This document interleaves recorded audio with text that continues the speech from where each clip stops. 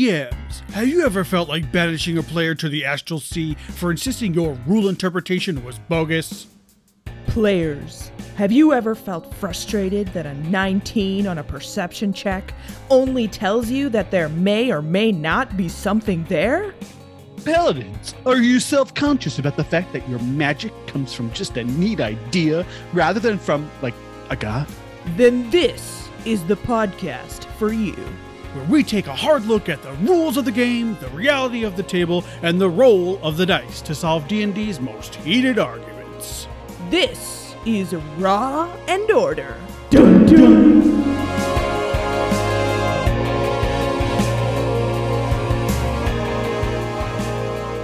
Okay, welcome back, everybody. What the fuck? Yeah, I'm just gonna pretend like we weren't gone. Anna! It wasn't a year, to be fair.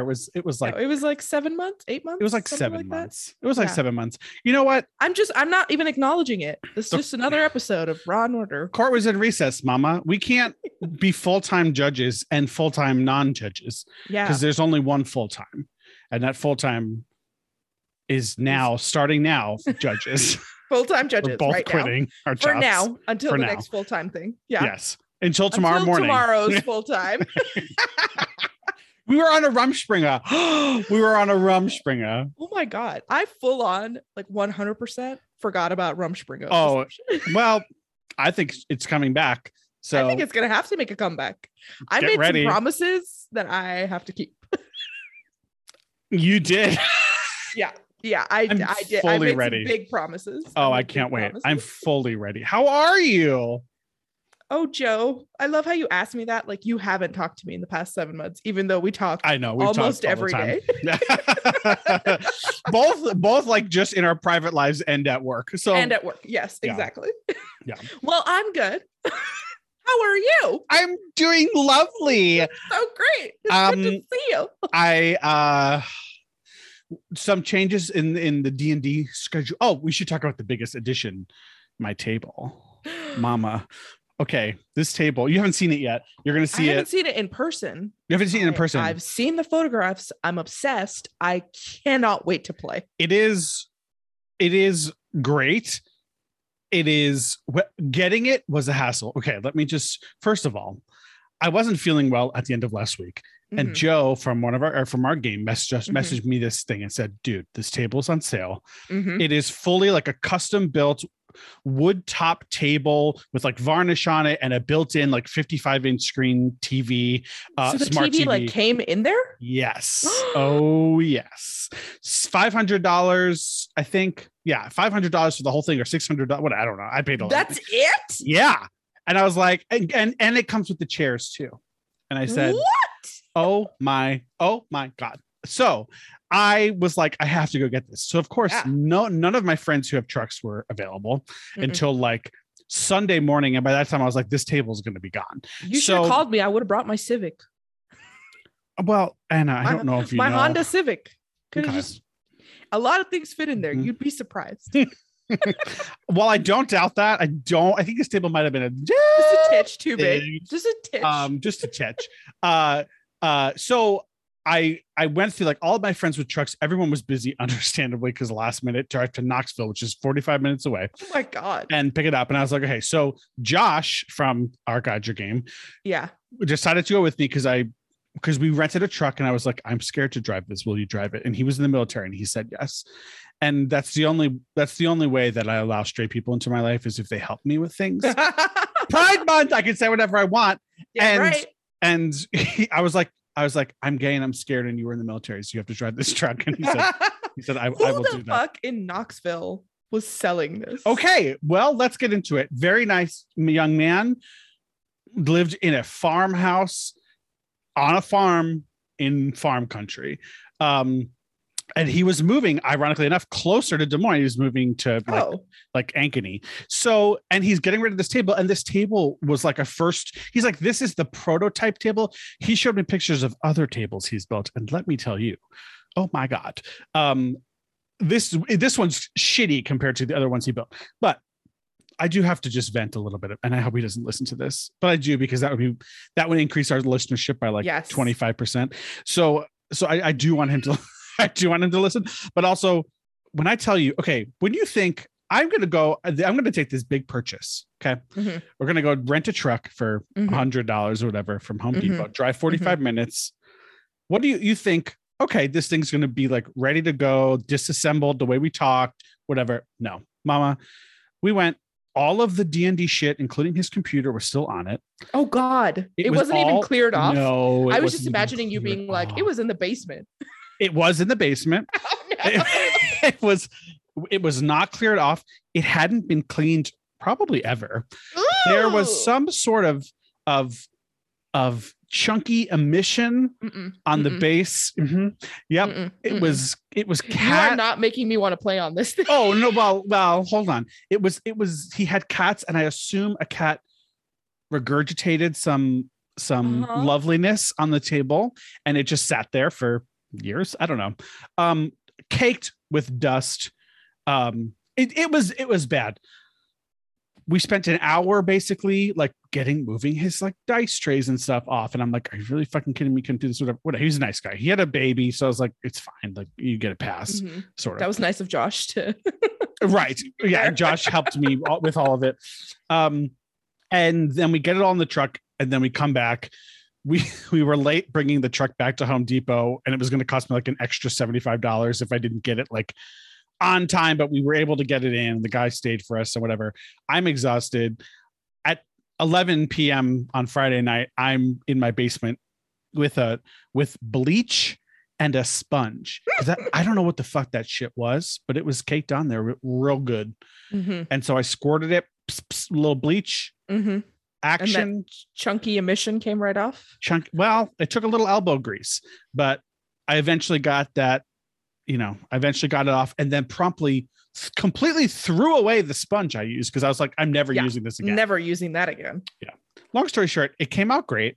Cleaned it up, vacuumed the whole thing. To actually, Seth is coming over tonight to help me think about making some tweaks to it. I put on these little plastic cup holders I got from Amazon. And they fold up. So if you need a cup holder, you just fold it down and it's right there. And I can only buy 6. I can only buy 6 on Amazon because Amazon's racist. And Amazon's racist. You heard it here, folks. Jeff Bezos. Okay. They only just sell you a maximum of 6 per customer. And I said, fuck that. So Tyler bought 3 more. And then I Venmo'd him. I'm going to attach those later. But then wait, they want it. Because capitalism's dumb, Anna. I don't know. But that is the opposite of capitalism. I know. I guess they're so popular. They were like $3 too. I don't know. Maybe they want to prevent people from stockpiling them and then selling them at a lower rate. And I was like, dude, I have 6 of them. I need 8. Can you please just fucking give me 2 more? And it was like, yeah. Didn't say the magic word. Okay. And long story short, that's been taken care of. Seth's coming over tonight to help me and make some adjustments so that the big glass piece that covers the TV is like flush with the rest of the table. It's gonna look, because right now it's like an indent. It's gonna be really cool. I'm super excited. Can we just take a moment to talk about like the beautiful journey of your players helping you get this table? Like Joe tells you about it, Josh helps you get it, Tyler helps you buy cup holders, Seth helps you flush the screen or whatever. Everybody when you plays at this table and is so excited. I bet when you guilt people enough, Anna, they will do a lot of things. It turns out you did a podcast. How can I contribute? You're doing a podcast with me to the table though. Just like give me a few $100 and we'll call you. So that's amazing. I cannot wait till our next game. Yeah, it's gonna be fun. Which I think will be Wednesday. No, Yawning Portal. Next Wednesday. Yeah, next Wednesday. Wednesday. Not tomorrow, but yeah. Yeah. So yeah, I'm excited. And you've already had a game on it? I've had 2 games on it. Oh, of course you have. Tell our listeners, dear Joe. Yes. Tell them how many things. How many? You know what? This feels homophobic, and it's Pride Month. You know what? You refusing to answer my questions? Racist. Okay, I'll settle for that. We can go. We can go. Let's go. We can go head to head. Okay, so sad news. I did discontinue my drag queen game because it was all online, and coming back to playing in person has been such a rush for me that playing online is not fun. And so I had to just nix it. I was just like, I'm not getting energized about this. I'm not pumped. I need to just take a step away. Maybe I'll come back to it. Who knows? Sure. But, and it was, the players are all really fun. And if one of them, hint, hint, wanted to DM it and just take over for me, they could do that. And then I'll play as a player, but DMing it was just too much. But then I was like, well, I should probably start another campaign. So, well, now that I have a free 3 hours. Yep. Just gotta fill it up. And that's what I did. No free time for Joe. So yeah. No, but this is a totally different. It takes place on a different planet than my other ones. Totally different scenario. It's a cyberpunk, steampunk, fantasy, post-apocalyptic world that takes place in a city thousands of feet underground. After an apocalypse. So that's the setting. Very different from like anything I've done before. It's a story I've had in my mind since like high school. So I'm finally getting able to explore it in this medium. Yeah, it's pretty neat. So I've been talking a lot. What okay. What are you excited about? I was just about to say, I wanted to tell a story. That's something significant that happened in our campaign in Gaidra. I mean, we ended our big arc. Yep. Right. And this was unbelievable. Can we just talk about the number of nat 20s you rolled? Okay. I killed Anna. Or in that game. Wait, where are you going with? Are you starting this story after the arc? Okay. I'm starting with. Sorry, you guys, I interrupted. I died. Not like oh my God, I was so excited. I just died. No, my character died though. Yeah. And it was really sad because you were virtual that night too. Yeah. And I was crying in my house and nobody was there. Stella was there. Stella was like, fuck you. You couldn't even stay alive. It's a D&D game. You couldn't keep yourself alive. Oh dear. Just walked out of the room. Stella's racist. So yeah, whatever. But okay. And to be fair, a Revivify was handy. Yes. And it worked and it brought me back. Iso still lives on. Yes. Life number 2. I've never had a character die in any of my games. It's rough, and right? For it to be me, when I think I have said in almost every other episode of this podcast, if Iso ever dies, I'm gonna just lose it. I'm gonna lose it. And then she died. But and I lost it. What did you think? Because in that moment, like, you had never witnessed a character dying, right? Or no, that's what I'm saying. I had none of my characters had like died. Well, not even your characters. No. I mean, none of the players in my games have ever died. Yeah. And this wasn't even the main boss. This was the boss outside the door of the main boss. Yeah. This was like 2 battles before the main boss battle. And I just lost my thread, but I remember thinking, oh yeah, I remember because your rules for bringing people back to life are that it has to be like a group effort and there has to be like, some sort of explanation other than, hey, I have this diamond and I have this spell. For those wondering, a modified version of Matt Mercer's revivification rules that I made. Yeah, which is an excellent way of doing things. But when you die in the middle of a battle and you're like, I don't know how many more rounds this is going to be. I don't know if they'll be done in time to work as a group. And then to have the one guy that has Revivify come up to you and Joe's like, you better roll for this and you better roll well enough because even if you have the spell, this could still fail. Yeah. I was losing it. I was losing my mind. Yeah. Well, Draxel also had Revivify, but like it would have, like you would have been fine. But like, it's very well, no, because had you failed with my rules, you could not have been resurrected with Revivify. It would have had to been with a higher level spell. Yeah. Yeah. So I was anxious that you were going to say it's your group or nothing. I was very thankful that you let him just do it on his own and then just make a bunch of checks. But yeah, it was a scary moment. It was probably like the last big thing that I had to experience in D&D, not in like a now I'm done. Obviously, my podcast. This is Anna's. Done. Yeah, it's your goodbye show. You know, it was like the last big thing that could happen in a game that hadn't happened yet, and then it happened to me in a character that was not only my very first character ever, but one that I'm like, she's me. You know, she's me on paper. Yeah. So it was so emotional. It was beautiful. It was beautiful. And then you were revived and immediately then gave the killing blow to the big bad. Yeah.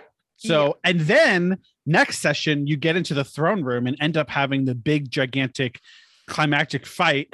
And you guys fucking destroyed you and Joe in the first round of combat. You crit twice, or Joe crit twice, and then you crit once, and then later on you crit twice in a row. Yes. I was so glad I was in person for that. Yes. There's something about rolling a crit when like everybody at the table is like, which is just such an amazing feeling. And as a paladin, you just fucking wrecked shit. I know. Just wrecked. So yeah, that was one of those things where that creature had a +13 to hit, and I could not for the life of me roll above a 7. And you guys all had AC above 20, and I was like, why? Like I should have been hitting above 25 and 30 regularly, consistently. And could not. You were lucky, but yeah, you saved the day, and then you all got. I think I gave you guys 300,000 gold. Yeah. Which I've already blown. A lot of but you started a military academy. I did. Yeah, I'm very excited about it. My other players were laughing at me because I was definitely Googling military academy curriculums while we were at the table. I'm like, what do I teach at this thing? Yeah. I have one more thing to talk about before we get to our main sesh. Okay. So Stranger Things 4. I don't want to give any spoilers away in case people haven't watched it. It's still relatively new. Yeah. But there is one thing I'm going to spoil. It's in the first episode, so get over it. I know you've watched it, but you know how they have the D&D game? Yeah. And the kids that are rolling at the very end, you know, and it's like down to the last 2 players that are still up. And so Andrew and I were watching together, and he noticed this too, and he noted it too, which I thought was really cool because I noted it too, which was that when they rolled well and they destroyed the big bad of that game, the DM was like, yep, 100%. You know, I love that. That's a total you move. Yeah, well, he was totally into, and like, I think they did a really fun portrayal. I mean, it's very much like that was D&D in the 80s. Like it was very much like focused on that kind of stuff. But like, that was a fun session. And of course, the sister rolls and that 20 at the end, which is just fucking great. She was so good. I want a whole show with just her. I know, I love her. But we both were just like, it's awesome when DMs aren't actively rooting against their players. Yes. And, you know, put up challenges, but like want them to win. Right. I want you guys to live. Like I need to tell this story. So Stranger Things 4. Overall, the first half of the season, like there was a lot I critiqued about it, and we could get into it. But that last episode, holy fuck. And that was one of the best, I think, episodes tie together. It was so fucking good. So watch it if you haven't. Do you know who we have on the show today? Do I know who we have? Oh, I do know. We have Hunter. We'll talk about this when he comes on, but I just finished doing a live play on his podcast, The Fourth Leg, with them and also another TTRPG player, Sabrina, and it was so fun. We played Urban Shadows, which is a super neat game that's built on like you making deals with players. It's more focused on like the bonds you make between NPCs and players, and like having debts on them and you owing them and them owing you, and like using those to your advantage. It was so much fun. I played essentially something similar to like a warlock, but my patron was like this ice demon essentially, and his name was Jess. And he talked like this with a Louisiana accent. And it was very fun, and amazing. And Hunter and Kelsey and Sabrina were so fun to role play with. And Joe did such a great job of like throwing curveballs at us in the story. And it was fun. So we just finished season 1. There might be a season 2. I don't know. If you're interested, go listen to it. Go check it out. The Fourth Leg. And with that, should we let's bring him in? All right, let's do it.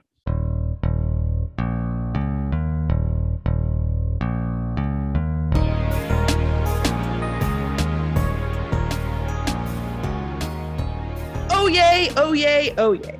The Honorable Chief Justices Joe and Anna and Associate Justice Hunter of the Supreme Court of D&D. All persons having business before this court are admonished to draw near, give their attention, and get ready to buy a gay Toyota instead of a regular Toyota because it's Pride Month. For the court is now sitting. I'm so proud that I just made Hunter spit out. That was a spit take.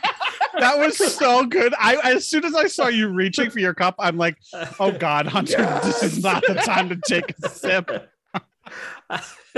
I'm sorry. I'm so proud. I didn't expect the Pride Month Toyota joke. You guys, Hunter's here. Hi, Hunter. Hello. Hi. How are you, dear? I'm great. It's been a minute. More than 1 week since you looked at me. Well, actually, yeah, that's true. It has been. Yeah, but not by too much, because we just wrapped up an amazing little live play podcast using the Urban Shadows game called Shades of Chicago. Ooh. And Hunter, where can we find that? You can find that on the Fourth Leg Spotify and Apple Podcasts. It was originally supposed to be a 1-season thing, but now it looks like we're probably going to have to do a second one. But oh yes, it was an off season, supposed to be 6-episode actual play, but it's probably going to be a little bit longer than that after editing is done. That you can find on the Fourth Leg. Yeah. So awesome. I mean, I guess plugs at the end. I'll tell you. You can plug whenever the fuck you want. Twitter. Yeah, I know. Hunter, you can plug at the Fourth Leg. There you go. Email us at thefourthlegpod@gmail.com so that it's not just creepy people telling me to start a business with them. It was so much fun. I was so thankful you invited me. Getting to know your other co-host better, and as well as Sabrina, who I didn't know beforehand, was so much fun. Mm-hmm. She played her character Lulu, is a ghost and has a Long Island accent and talks like this the whole time. You must have loved that. I fucking she currently lives in New York and talks a lot about like how she interacts with a lot of people and she picks up these accents, and I was just like, tell me all your stories, please. Yes. So we'll have to have her on the pod to answer some D&D questions. Oh yeah. But that was so fun. So please go check out that show. But Hunter, we're here to talk about law cases. Yeah. This is a serious podcast. This is a serious podcast. Don't you mean we're talking about raw cases? Just remember to cut this part, okay? Nope. Keeping it in. I'll stay in. All staying in. Okay. All right. The court will hear 2 cases today. The first case, In Ray Dark Vision. Per Ra is a creature with dark vision, effectively blind outside of the range of its dark vision, or do they just see in dim light? Now, children, I brought this question to the court because when I first learned that this was how the rule is not only interpreted by some DMs, but also Jeremy Crawford, I screamed inside a little bit. Mm-hmm. And because it is not how it's written and it drives me fucking insane. So I want to direct your attention to the texts, if you will. Page 23 of the Player's Handbook. Really, you can go to any page where it talks about a character race. But here we're just going to use elves because why not? Elves are cool. All right. So here is what Dark Vision says. And I'm gonna specifically point out the commas and how they are used. And this is basically the same for all creatures who have dark vision. It'll just differ the length of your or the distance of your dark vision might change. So yeah, there's usually a flavor sentence, and then it says, you can see in dim light within 60 feet of you as if it were bright light, comma, and in darkness as if it were dim light. Now, the placing of that comma and the placing of the 60-foot range of your dark vision, it doesn't just suggest, it reads, in my humble justice opinion, to me that says the darkest it can be is dim light, unless it's out of your perceptible range altogether, which is just your line of sight. So it'd be like, you can see dim light within 60 feet of you as if it were bright light. So if you're in dim light, 100% dim light, the first 60 feet is as if it were bright light, and in darkness as if it were dim light. But there's no range limitation on the darkness. Right. So okay, let's posit 3 scenarios, shall we? Let's take a creature that has dark vision. Bright light, you're in bright light out to a range of 500 feet. You can see in bright light, okay? Now let's say it's dim light for a range of 500 feet. What this says is that within the first 60 feet, you would see as if bright light. And beyond that, it would just be dim. It would be normal. Right. Mm-hmm. Now, scenario number 3, 500 feet of total darkness around you. According to now, my interpretation of this would be within that 60 feet, it would be as if you were looking in dim light. And then beyond that, it would also be as if you're looking at dim light, because it just says in darkness, you look as if you're looking in dim light. There's no 60-foot restriction. However, the official interpretation of this, as confirmed in a tweet by Jeremy Crawford on April 4th, 2016, is that all of dark vision's benefits are limited by its radius, which includes your ability to see in darkness as if it were dim light, which means the official interpretation, which I disagree with. I don't know if you can tell, guys. All right. I couldn't. Is that until you said that? Is that beyond 60 feet, a creature with dark vision is effectively blind, just like a creature without dark vision. Discuss amongst yourselves. Amongst ourselves? Yeah. Can I discuss with you? Sure. I'll include. Let's discuss amongst ourselves. I mean, the official interpretation makes sense to me, though. But look how it's written. Wouldn't it make much more sense? You can see in dim light within. So what did you want them to say? Within 60 feet, you can see within darkness as if you could within dim light?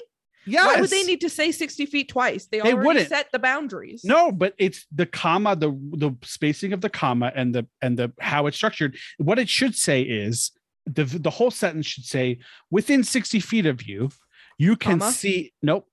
Comma, within 60 feet of you, comma, you can see in dim light as if it were bright light and darkness as if it were dim light. But that's not what this says. This says within 60 feet of you, you can see in dim light as if it were bright light, but then comma, in all darkness as if it were dim light. Yeah, as though it's a separate thought, a separate statement. Right. Okay, but if you look at 183, that's the next thing. It has that comma. But it's okay, so let's read 183. Sorry, Hunter, what are your thoughts on this? Oh, mine's a bit of a lengthy one, so please. Go. Give us your lengthy, girthy opinion. Yeah. I don't know how girthy it is, but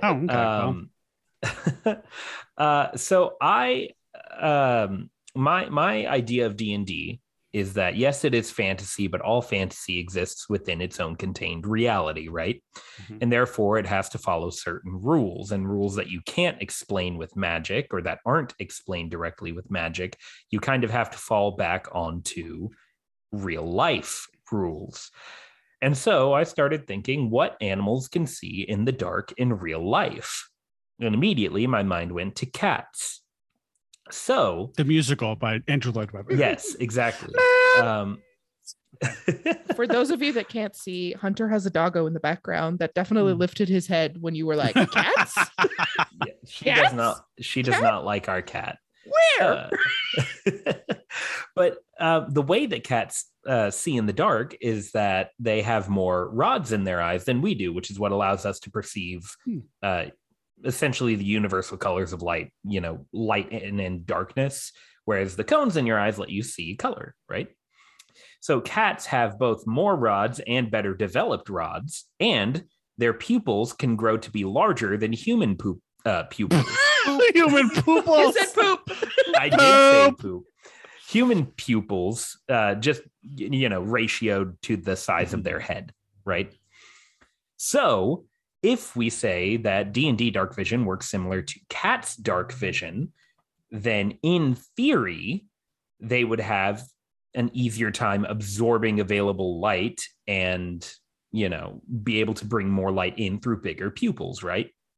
However, that still does not allow them to see beyond a certain distance where that light is either too weak or inaccessible to their eyes. Therefore, I think the official ruling is correct, as much as it pains me to say.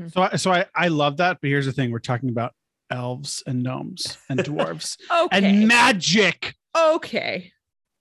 It's magic. By that logic, then none of this is real.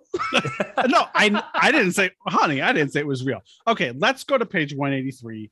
Right. Now, this does clarify your concern.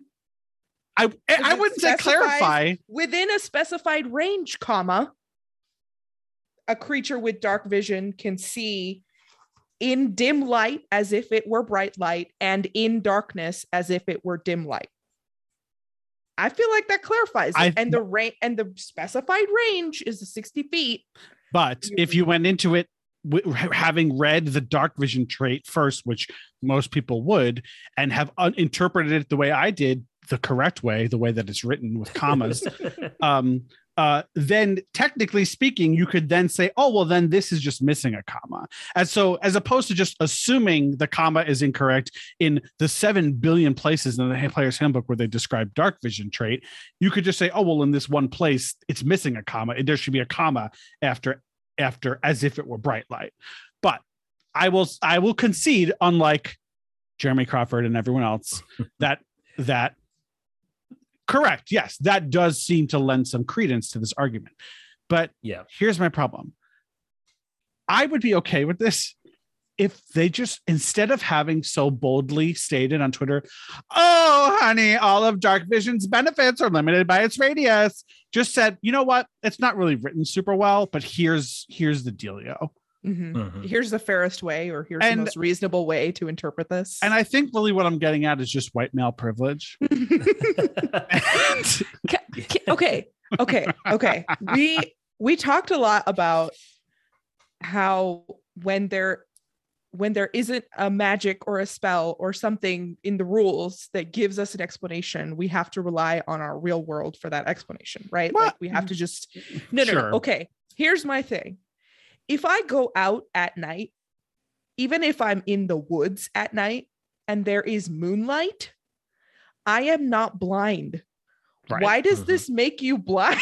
Well, arguably that would be dim light, right? I think no, because darkness creates a heavily obscured area. Okay. And then up at the top, it says heavily obscured area.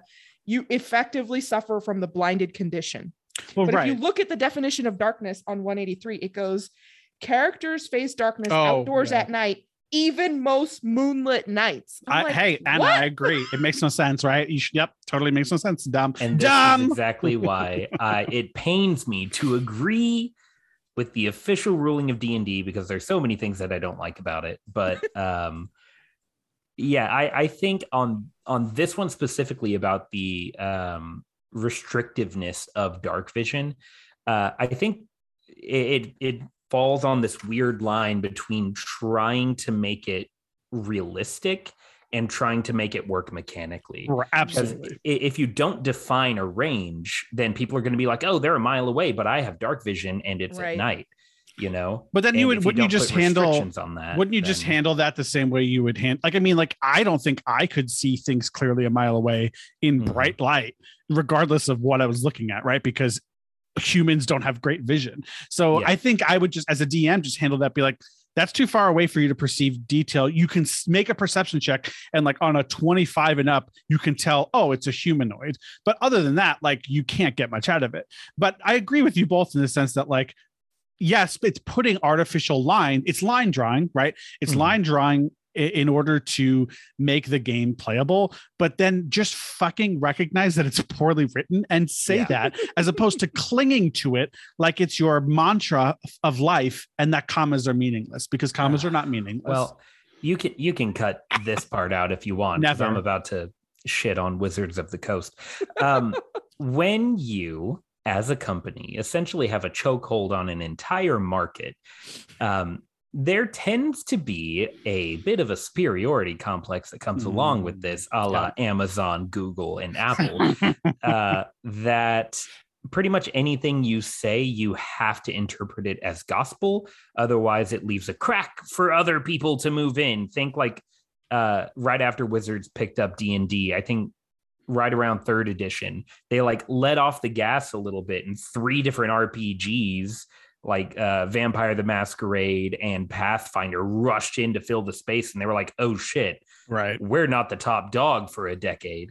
So I think that's a lot of what it is. If they speak with definitive language and definitive confidence, even if it's stupid, like which most a lot of times it is, straight white men, continue. Exactly. It's like they don't feel like they can be secure in their dominance if they don't act like they're always right.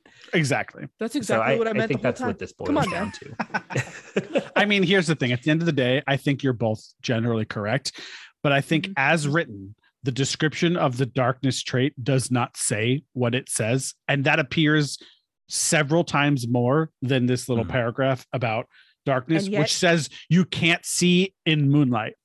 So yeah, and yet you're the descent. Anyway, I have one more question about this. Okay, this bring it on. Moonlight darkness thing. Okay, how often do you think that these rules are being appropriately applied to the players? Never. At the table? Like never. I don't think I've ever had a nighttime battle, and I, as a Dragonborn, don't even get dark vision. If I'm blinded, like the creatures that are attacking me are supposed to evidently have like advantage against me. 100%. And you have disadvantage. Clint, don't get any ideas. Them, I think is the rule. Yep. It's debilitating. I automatically fail dex saves. I think any ability check that requires sight. Oh yeah. And then I think you have disadvantage on certain saves. I think blinded just has attack rolls against me have advantage, and the creature's attack rolls have disadvantage. Yeah. Oh right. Yeah, I get it from a game mechanic perspective, and I fully understand it. And actually, I do think it creates more dynamic, interesting combats. But then, of course, they make fucking Twilight clerics who can see out to 300 feet and can do a whole bunch of other shit. And I'm like, well, what does it matter anyway? Yeah, at that point, it's like, come on. Who cares? You know, you were kind of pushing it with the improved dark vision, letting you see like bright light up to 120 feet or whatever it was in total darkness, however it worked. But yeah, no, I think the rule is largely arbitrary, but it's just one of those weird things. I think it's a holdover from older editions, really, before they were good at game design. and they just decided to stick with it because it's like, oh, that's the way it's always been, right? You know? Well, it certainly makes but it certainly makes combat. I mean, like I had a combat encounter, and it was intense. Like one of our characters died because they were fighting a bunch of harpies in total darkness, and they couldn't hit, and these harpies were getting full advantage on them because this was a turtle who didn't have dark vision. And I was too far away. I was outside the 60-foot range to use any ranged spells as a druid. So it sucked because I was like, this doesn't make sense to me based on the language of what dark vision says, but I will concede that that there are certainly hints of legislative intent that suggest otherwise. However, given that I think you two, okay, so what are we ruling? What are you two bozos ruling? I mean, lovely people. that the range applies to both the dim light rule and the darkness rule. Yeah, I rule that the official ruling is correct, but I don't like it, and I think you should ignore it anyway. Yeah. Well, in my dicta, I will be writing about honey, I don't know what that is, but you go right ahead. I got a big old dicta waiting for you in my dissent, bitch. In the spirit of the late great Ruth Bader Ginsburg, I'm going to dissent and say, no, you're just covering your ass. Write it better, and change it. Right. Until you come out explicitly and say this was not written well, and Joe, are correct. However, the official interpretation is, I'm going to continue to just let people with dark vision see, basically as far as I would let a creature see in bright light, and then just make perception checks beyond that. And of course, I would still agree that those perception checks would be at disadvantage because it's not bright light, it's dim light. So it's going to be really fucking hard still to see out to that range. But I think magical dark vision makes more sense than like cat dark vision. So anyway, that's fair. So you both are in the majority. I'm in the dissent. So it is so ordered. Okay. Now that topic, you guys needed to just vent about it, right? Because that's a rough one. I'd like to tell everybody that Joe has been talking about this topic for so long. 3-4 months, maybe. Oh my God. I am so glad we didn't play D&D for the show then. I would have just been screaming at you all. No, I'm not. Luckily, I'm not like that. I was at the table. And he complained to me about it multiple times. And it wasn't until today that I actually figured out what the hell he was talking about. Well, I'm glad we could clear that out. Yeah. So on to our second case. We have the case of In-Ray ending concentration. Can a creature who is concentrating on a spell voluntarily end concentration at any time, including during another creature's turn? If not, can they only do it on their turn? Can they do it as a reaction? What say you? Anna or Hunter, would one of you like to kick us off with this discussion? Go for it, Hunter. Yeah. So D&D functions on an action economy that is very narrow in scope in a lot of ways, because essentially it's everything costs something and you only have 4 things that you can really do anything with, right? Action, bonus action, movement, reaction, right? I don't know if D&D actually uses the term free action ever. They call it interaction. Yeah, interaction. So there's 5 main things, on your turn. Yeah, but anything that is not designated as one of those 4 is in this weird liminal space. Concentration, however, has a very interesting distinction on it because it's specifically notated as not needing an action to end it. Right. However, there is no clear restriction on when you can end it. Right. So based on what's in the rules, you should be able to end it anytime. However, the GM in me is screaming, that doesn't make a lot of sense. It's going to make a hot mess for you. So I'm like, that smells like bullshit. So I think it should be a reaction, but rules wise, it does not have the support for that. That would be a me rule, a table rule. Yeah. Interesting. Anna, Justice Anna, what are your thoughts? I think a reaction is too high a price to pay to drop concentration on a spell. That's a big one of the big 5. If anything, I would say maybe it's an interaction, or maybe it's not. It clearly notates, right, like as you said, that it's not part of your action, but I envision it as the like precursor to your spell casting, because I'm dropping it to do something else. Like if I am willingly dropping this, it's for a reason, because I want to do something with my concentration. So I don't think it falls clearly in any of the categories. If anything was going to create the category for dropping concentration, I think it would be an interaction. I don't think you can do it outside of your turn. Oh, interesting. Yeah. And but okay. Yeah. So the reason for that is I don't know that it's clearly in rule that you can't do it outside of your turn, but it's exactly what Hunter described. It would create this like mess. We have initiative for a reason. We have the order for a reason. And it's because without it, you're all trying to describe your same 6 seconds on top of each other. And then this creates chaos. Yeah. So, and what's wrong with chaos, Anna? And chaos has its time and place. But, not when I'm trying to track what the hell is going on. Yes. And that's exactly why I argue a reaction to end it off of your turn, because D&D combat is built like a house of cards, right? Everybody has their set number of pieces in the pile. And if you take one of those out of turn, then the entire thing collapses. And that's how you get accidental player deaths, by overestimating your creature's action economy as a GM, or really easy creatures by underestimating your action economy as a GM when you're building out encounters, right? So making something that you can just drop for free on your turn cost something like a reaction, which a lot of classes don't really use all that much, except for opportunity attacks, or maybe like the shield spell for wizards, right? There aren't too many reaction costs. So dropping concentration off turn as a reaction cost can lead to some really interesting battle mechanics, and it fits within that House of Cards action economy, in my opinion. Sure. Yeah. And sorry, go ahead. Go ahead. No, go ahead. I mean, I was just going to say, so like we're thinking from the GM perspective that it would be chaos to try to track if players, mid-turn are dropping concentration. And that's why we have initiative, and that's why we have order. I can tell you from a player perspective, I'm paying attention to what everybody is casting and what everybody else is doing.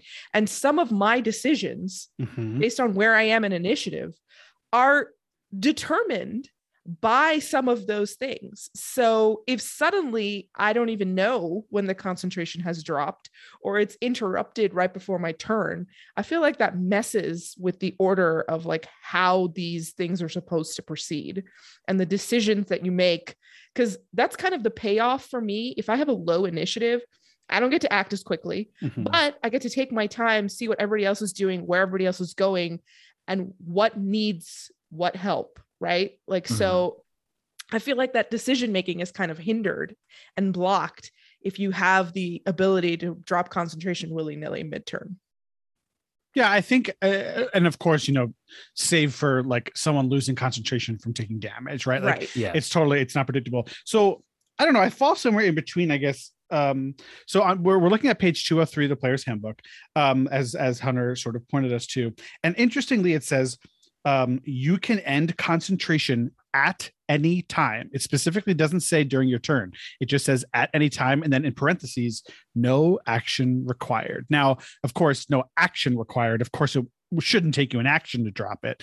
But I think they're using it less in the terms of like the action economy word action, and more of like you could just do it. And here's my argument for letting a player do it. So I looked this up a bit, and if someone had posed this question on RPG Stack Exchange, and some of the discussion points that were brought up were super interesting. So what if you can cast Levitate on an enemy to remove them from the battle, and later when it's the enemy's turn, or maybe Levitate's not the best idea. But you cast a spell to like do something, and then it's their turn, they prepare to like react based on the concentration spell you cast, and you drop it to force them to think on their feet, maybe do a saving throw to like land if it's a spell like fly or something, and they for whatever reason you cast fly on an enemy, so that they can fall down and fall prone or take damage. And I think that just from the GM perspective, that gives like not only so many cool ways for players to fuck with my enemies, but for my enemies to fuck with my players. And I think that I agree, Anna, with Anna, that having it take a reaction, especially given that this is going to be mostly used by spellcasters who are going to need things like shield, in order just to survive. I think I do agree that a reaction is too high of a price, especially when the rules don't require it. But there's one more interesting piece to this, and someone pointed out that in Xanathar's Guide to Everything, they talk about like when actions occur concurrently, like an NPC action or a player action occur concurrently, the order of operations. And basically, the general rule is that whoever controls the creature whose turn it is, they go first, or they decide the order in which things happen. So that would give the DM like a little bit of a benefit, because it wouldn't always result in like, I would basically merge these rules together and say, you don't need a reaction. You can drop it at any time. You can have some really cool interactions with how, your spells interact with, you dropping concentration mid spell. Like, let's say you had anti-life shield up or something, and you dropped it off turn to allow your paladin to run in and attack or do something. Would be such a cool like way to do that. But then I would rely on this and say, if you're trying to target like an NPC or an enemy and like gain the advantage, if it's that creature's turn, they decide the order of operations, so they could act before your concentration drops. So it sort of balances out the harm that could happen and like the unpredictability, while also still retaining that benefit for allies, because obviously your ally would choose to act in whatever order would be most beneficial to you and them. So but yeah, I don't know. I think it's so fascinating to think about dropping concentration as a tactical move to like, I'm thinking immediately, I'm like, Emily Axford is going to come up with some fucking crazy shit to drop concentration at the most opportune time and create this whole trend in D&D, because like it encourages player creativity. And I think the more you can do that, especially for spellcasters, the more interesting the game is. Cast haste on an enemy, and then right before their turn, okay, boom, drop. Okay, right? But like, fascinating. What an interesting concept. Like, yeah, because like haste doesn't require that they make a save. You just have to touch them. Just touch them. Or it might say willing creature. I don't know, but who would be unwilling to get haste? Well, right. I mean, it would be up to the DM, I guess. But like, yeah, but like you're blowing a 3rd level spell, so that's comes at a cost, but you're basically forcibly incapacitating a creature for a turn. Like, that's huge, but it's such a fascinating, fun use of the spell that I would 100% allow that.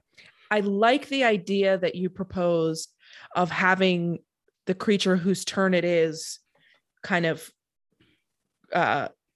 be in control of the order of operations, because my follow-up to the first part of your analysis was going to be, it's all happening within the same 6 seconds. Right. So it becomes really confusing to say, I cast it, I drop it in between your acting, and so I think that the problem is kind of solved by having the person, whoever's turn it is, be in control of the order of events. So actually, I'm coming around to your idea of things here, Joe. Well done. No, very I persuasive. I agree. One of the big reasons why I suggested a reaction is because it is a definitive marker that you can put into the turn order to say you used your reaction to drop concentration, and we have a marker for it. It is kept track of. But like Anna said, if you give the control over to the targeted party, especially if it's against the GM's enemies or NPCs, then that also works as a definitive mark. And you've made convincing arguments. I think it is more fair to the player. Absolutely. Yeah, I just imagine, like, especially with spells like Wall of Flame or Wall of Force, you could basically, like, if you're the wizard and you went early, or like the druid or whatever, and you cast that up front so that the creatures would be disincentivized from crossing it, and then you drop it right before all of your melee's attackers' turns, that essentially like forces them to like lose a turn, which is like an amazing tactical move. And of course, no spellcaster wants to drop concentration, right? Like, that's a huge cost in and of itself, right? To basically waste a spell slot. So I think giving them that benefit of like, yeah, let's see what cool creative things you can come up with is kind of neat. So okay, so I'm hearing, I think we all generally agree, that you can cast it at any time per the rules, although depending on the circumstances and the how the DM feels about it, you may have different requirements for like what that would cost you, unless, Hunter, I have fully converted you to the Church of Joe. I think it would depend on the situation, how I'm feeling. We're a happy congregation. How nice they've been to me that day. Yep. Well, you heard it here. Hunter hates players. So with that, it's a unanimous ruling. Order gavel. The court, maybe. And do you know what it's time for? It's time the to unrobing? undress. Chamber chat. Oh yeah.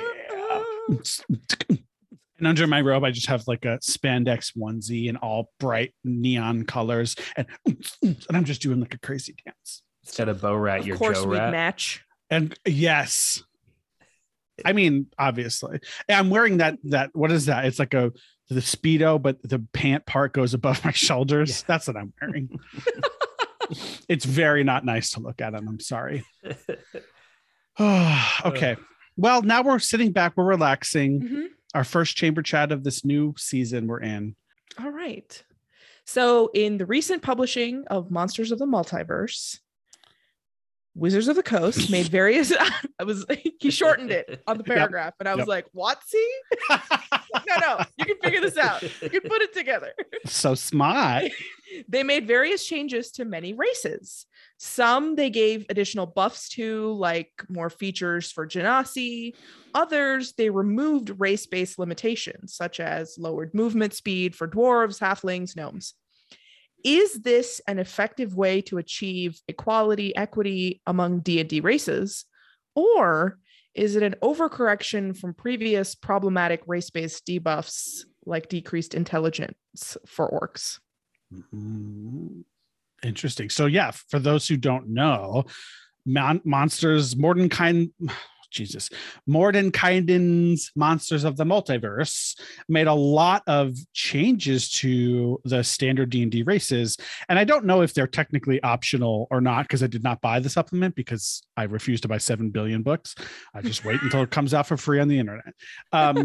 Sorry about it. But like they gave some races some much needed buffs. So Genasi, if you look at all the buffs they got, they really needed some buffs because Genasi are super lame. As they appear in the books, they get like one small thing their character can do. I'm like, that's dumb. So like that kind of stuff I think is wonderful. However, the reason why this sort of stuck out was for two reasons. One, it seems to me like Wizards is trying to get ahead of the we don't want any limitations based on race as the concept is used in D&D. Sure. We don't want certain people to feel like because you're a certain race you're slower. And I do get the sense. I mean, the very first topic we talked about on this show ever was changing of the proposed changes to the ability score modifiers so that races like orcs don't have a -1 to intelligence, because that is problematic. You're saying like this class of beings is inherently more stupid than others. I mean, that's really problematic. And part of me felt like giving all of the creatures the same walking speed is a bit of an overcorrection, because I like the concept of like a little halfling or a little gnome or a dwarf like having to hustle and not being able to move as quickly as the larger creatures. And in addition, each of those races are quite a bit more powerful from their racial abilities than a lot of the races that have 30 feet movement, especially if you look at halflings. You get halfling luck. You can be a stout halfling and effectively get dwarven poison resistance. I mean, dwarves get the dwarven poison resistance plus I think proficiency with different weapons, dark vision, and other stuff.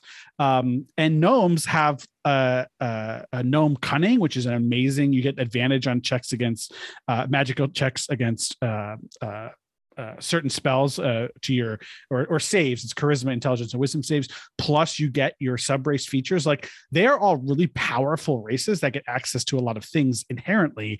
And I think that the 25-foot speed is definitely a bit of a trade-off I think they made these races more powerful knowing that the speed limitation was difficult in D&D. I had a very similar kind of thought process as you did, Joe. I think that in introducing new races, there's definitely this like curve of where are we failing? What do they need? Do they need something more? And, new races come out and then they like test them out and then they can fix them.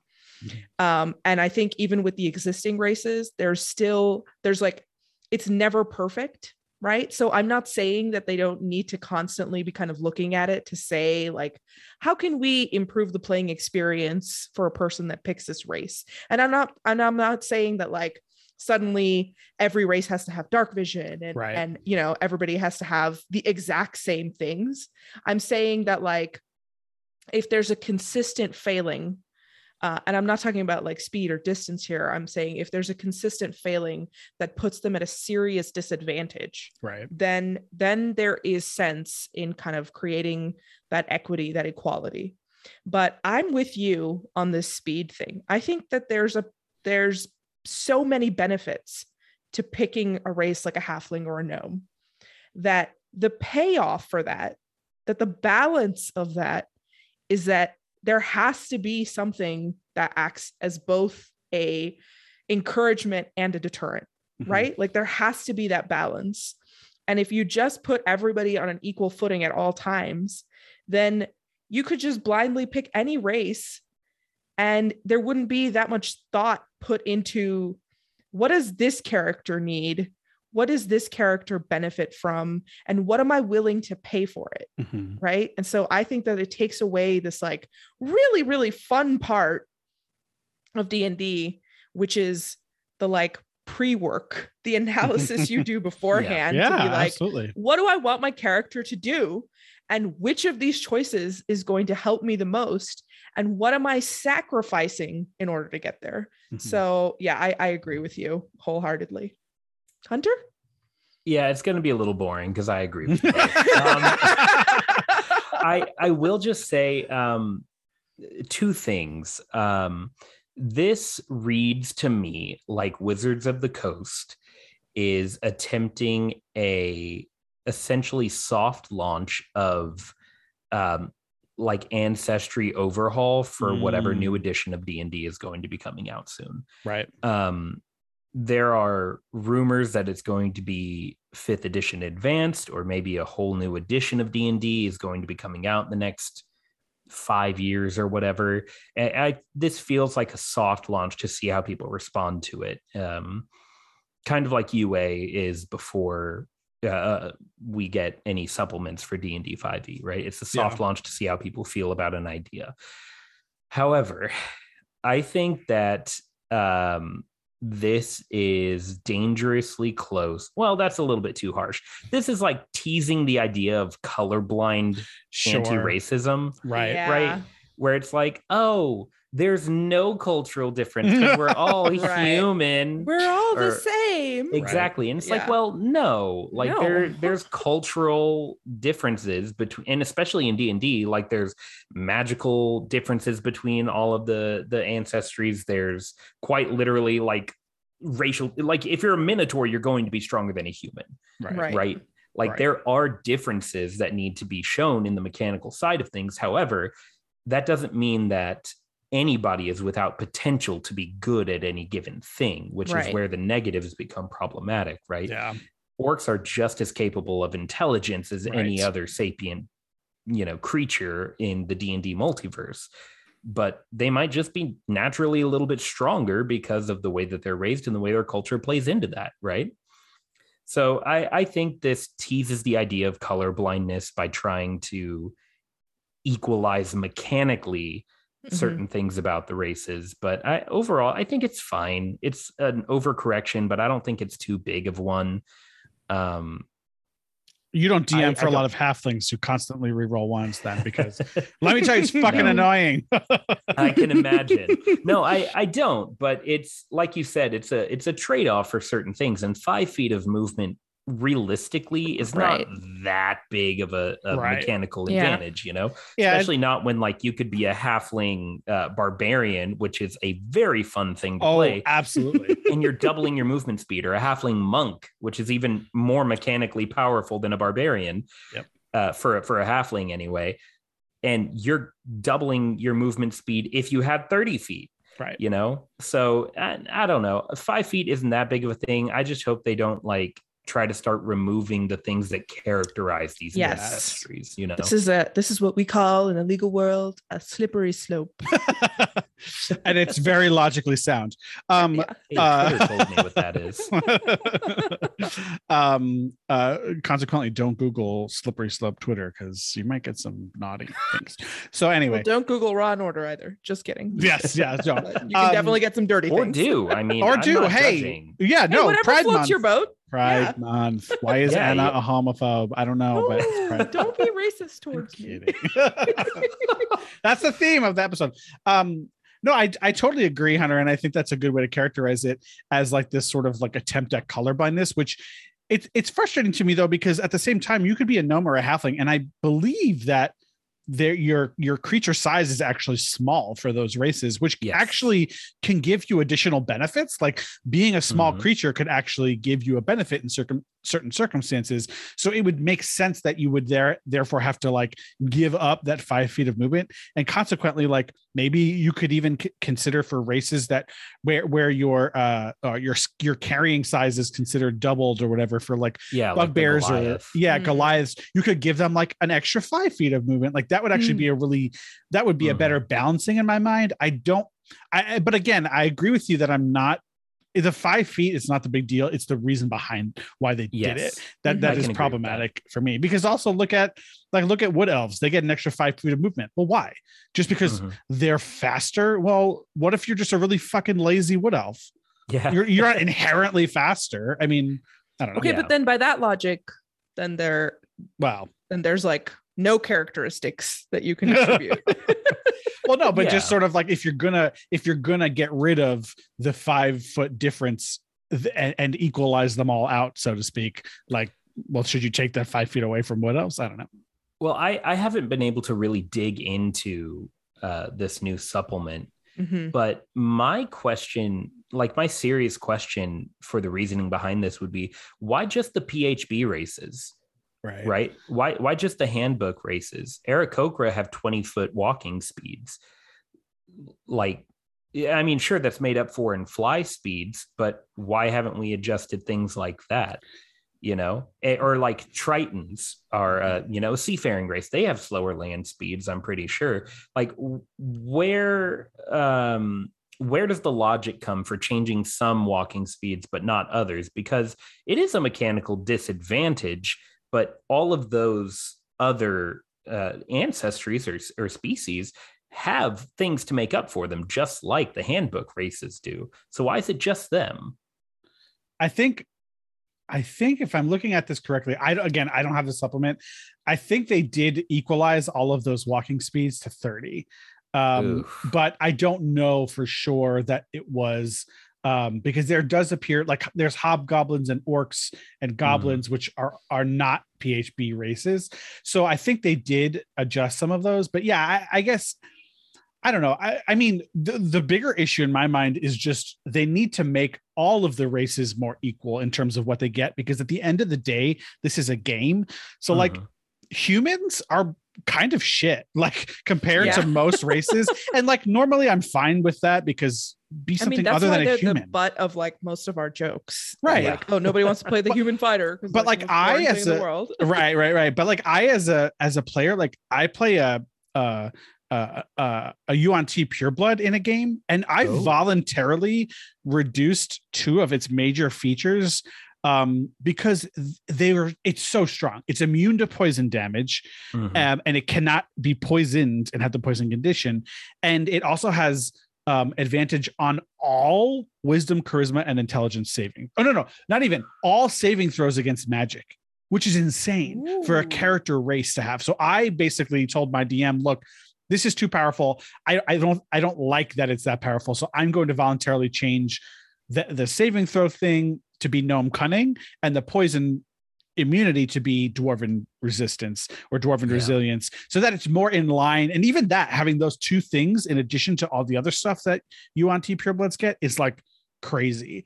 But like that, you compare that to a human, it's like, well, what the fuck would you ever want to play a human? Yeah, and I think this is where we get into the question of how do you mechanically balance something without interrupting the cultural representation of it, right? Sure. Which is a big question that I am not prepared to answer in full detail. That's like, I don't know if you could write a dissertation on Raw it. Order. right. That's a complicated question, but very, very simple call that I can make on it is that you can balance something mechanically without changing the hard number statistics of it. Right. We see this represented across every single race in the player's handbook alone, except for humans. Yeah. And I'm not entirely sure why. So like, it could be as easy as like, give them an extra fighting style, no matter what class they are. Yeah. Right. And that would make humans a lot more viable as spellcasters, right? Because you're like, oh, I'm out of spell slots. Well, it's a good thing I have my archery fighting style to fall back on. Or, And yeah. that's not going to overpower a human. No, or you could even, I mean, this might be overpowered. Give it the ability at 5th level to attack twice, regardless of what class it is. Yeah. Because humans, in theory, right, if you don't have access to innate magic, a human likely would need to be trained more in like hand-to-hand combat and weapon combat, and like, as opposed to most races which have some hint of a magical ability. So yeah, I don't know, like thinking outside the box and doing stuff like that is more interesting to me than just making everything a gray blob that looks the same, and then allowing your imagination to like to pepper, changes. That's certainly part of what you do when you create a character in D&D. But I was just creating a new character last night just for the hell of it, and like part of the fun was like, as one does, yeah, like part of the fun is like, oh, like I'm picking this race because of how it really interplays with the classes that I want to play, and that makes it such a fun experience. And I hate this concept of like just normalizing all of the races to try and achieve some sort of like balance. And also part of me still thinks it's them trying to be like, no, we're not racist, it's fine, orcs are smart and everyone can walk 30 feet. And it's like, okay, well, that's not the same thing. And yeah, I can agree with that, but I do think that like the changes made should be to bring everybody up, not make everybody the same. Exactly. Yeah. Right. So like we were talking about, Genasi really needed buffs because they were essentially like elves with less cool stuff, but they could turn into like an elemental something once a day, or like do an elemental something once a day, which made them effectively humans with wind powers. Right. So, and I love the Genasi. I ended up not playing one as my first character, but the first character I ever made was a Genasi before they were even like canonized in a published work, and they were just floating around as like a homebrew thing.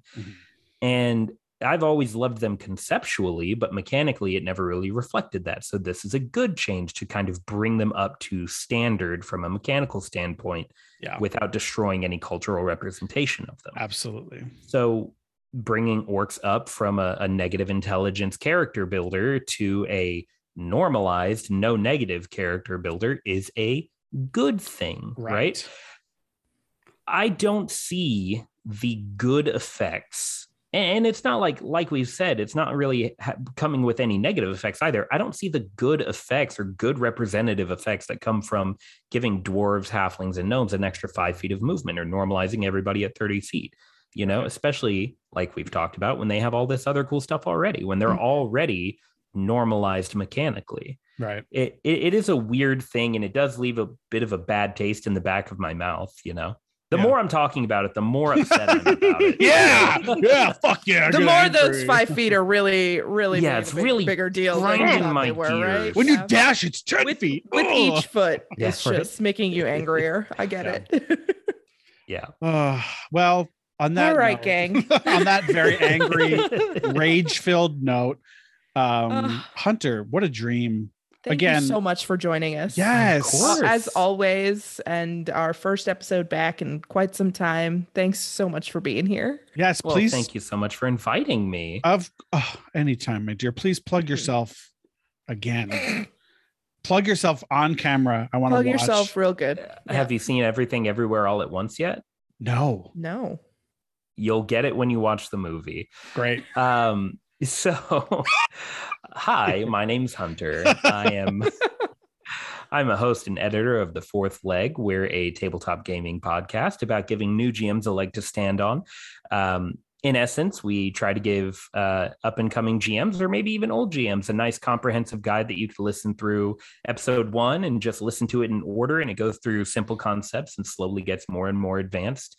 Eventually talking in season 3, here's a little teaser. We're going to be talking about how politics, religion, and cultural bias play a part in your world building. So that's going to be fun. Love it. But we are currently releasing episodes of a show called Shades of Chicago, which we listen to talk about at the top of the hour, or however long this ends up being. That is an actual play in a Powered by the Apocalypse system known as Urban Shadows, where a bunch of monstrous beings in modern day Chicago have to deal with some shenanigans. So go listen to those. Follow us on Twitter at The Fourth Leg. Yeah, yes, please go listen. Thank you to the whole podcast, and especially that live play, because it was just once again so fun. But thank you so Joe's much, in Hunter. I'm in it. Yes. Ta-da! My first appearance as a live show player, and I couldn't have been happier to have it be with you. It was so nice to play with you, Joe. Well, now that I'm nice and securely plugged, yeah, congratulations on your comeback, guys. Well, thank you. Speaking of which, we really need questions and cases, so please email us at rawandorderd@gmail.com and follow us on Twitter at rawandorderd. Yes. Okay, well, thank you, Hunter, and court's adjourned.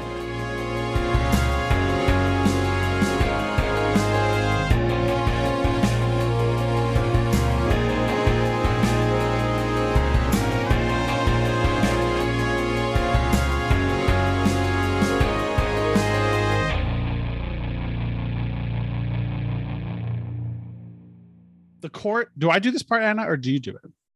You do it. I do it, right? Well, I don't know. I forget. Do we switch off? I think we switch off. Yeah. I'll read Pride Month. I'm doing it. Okay. So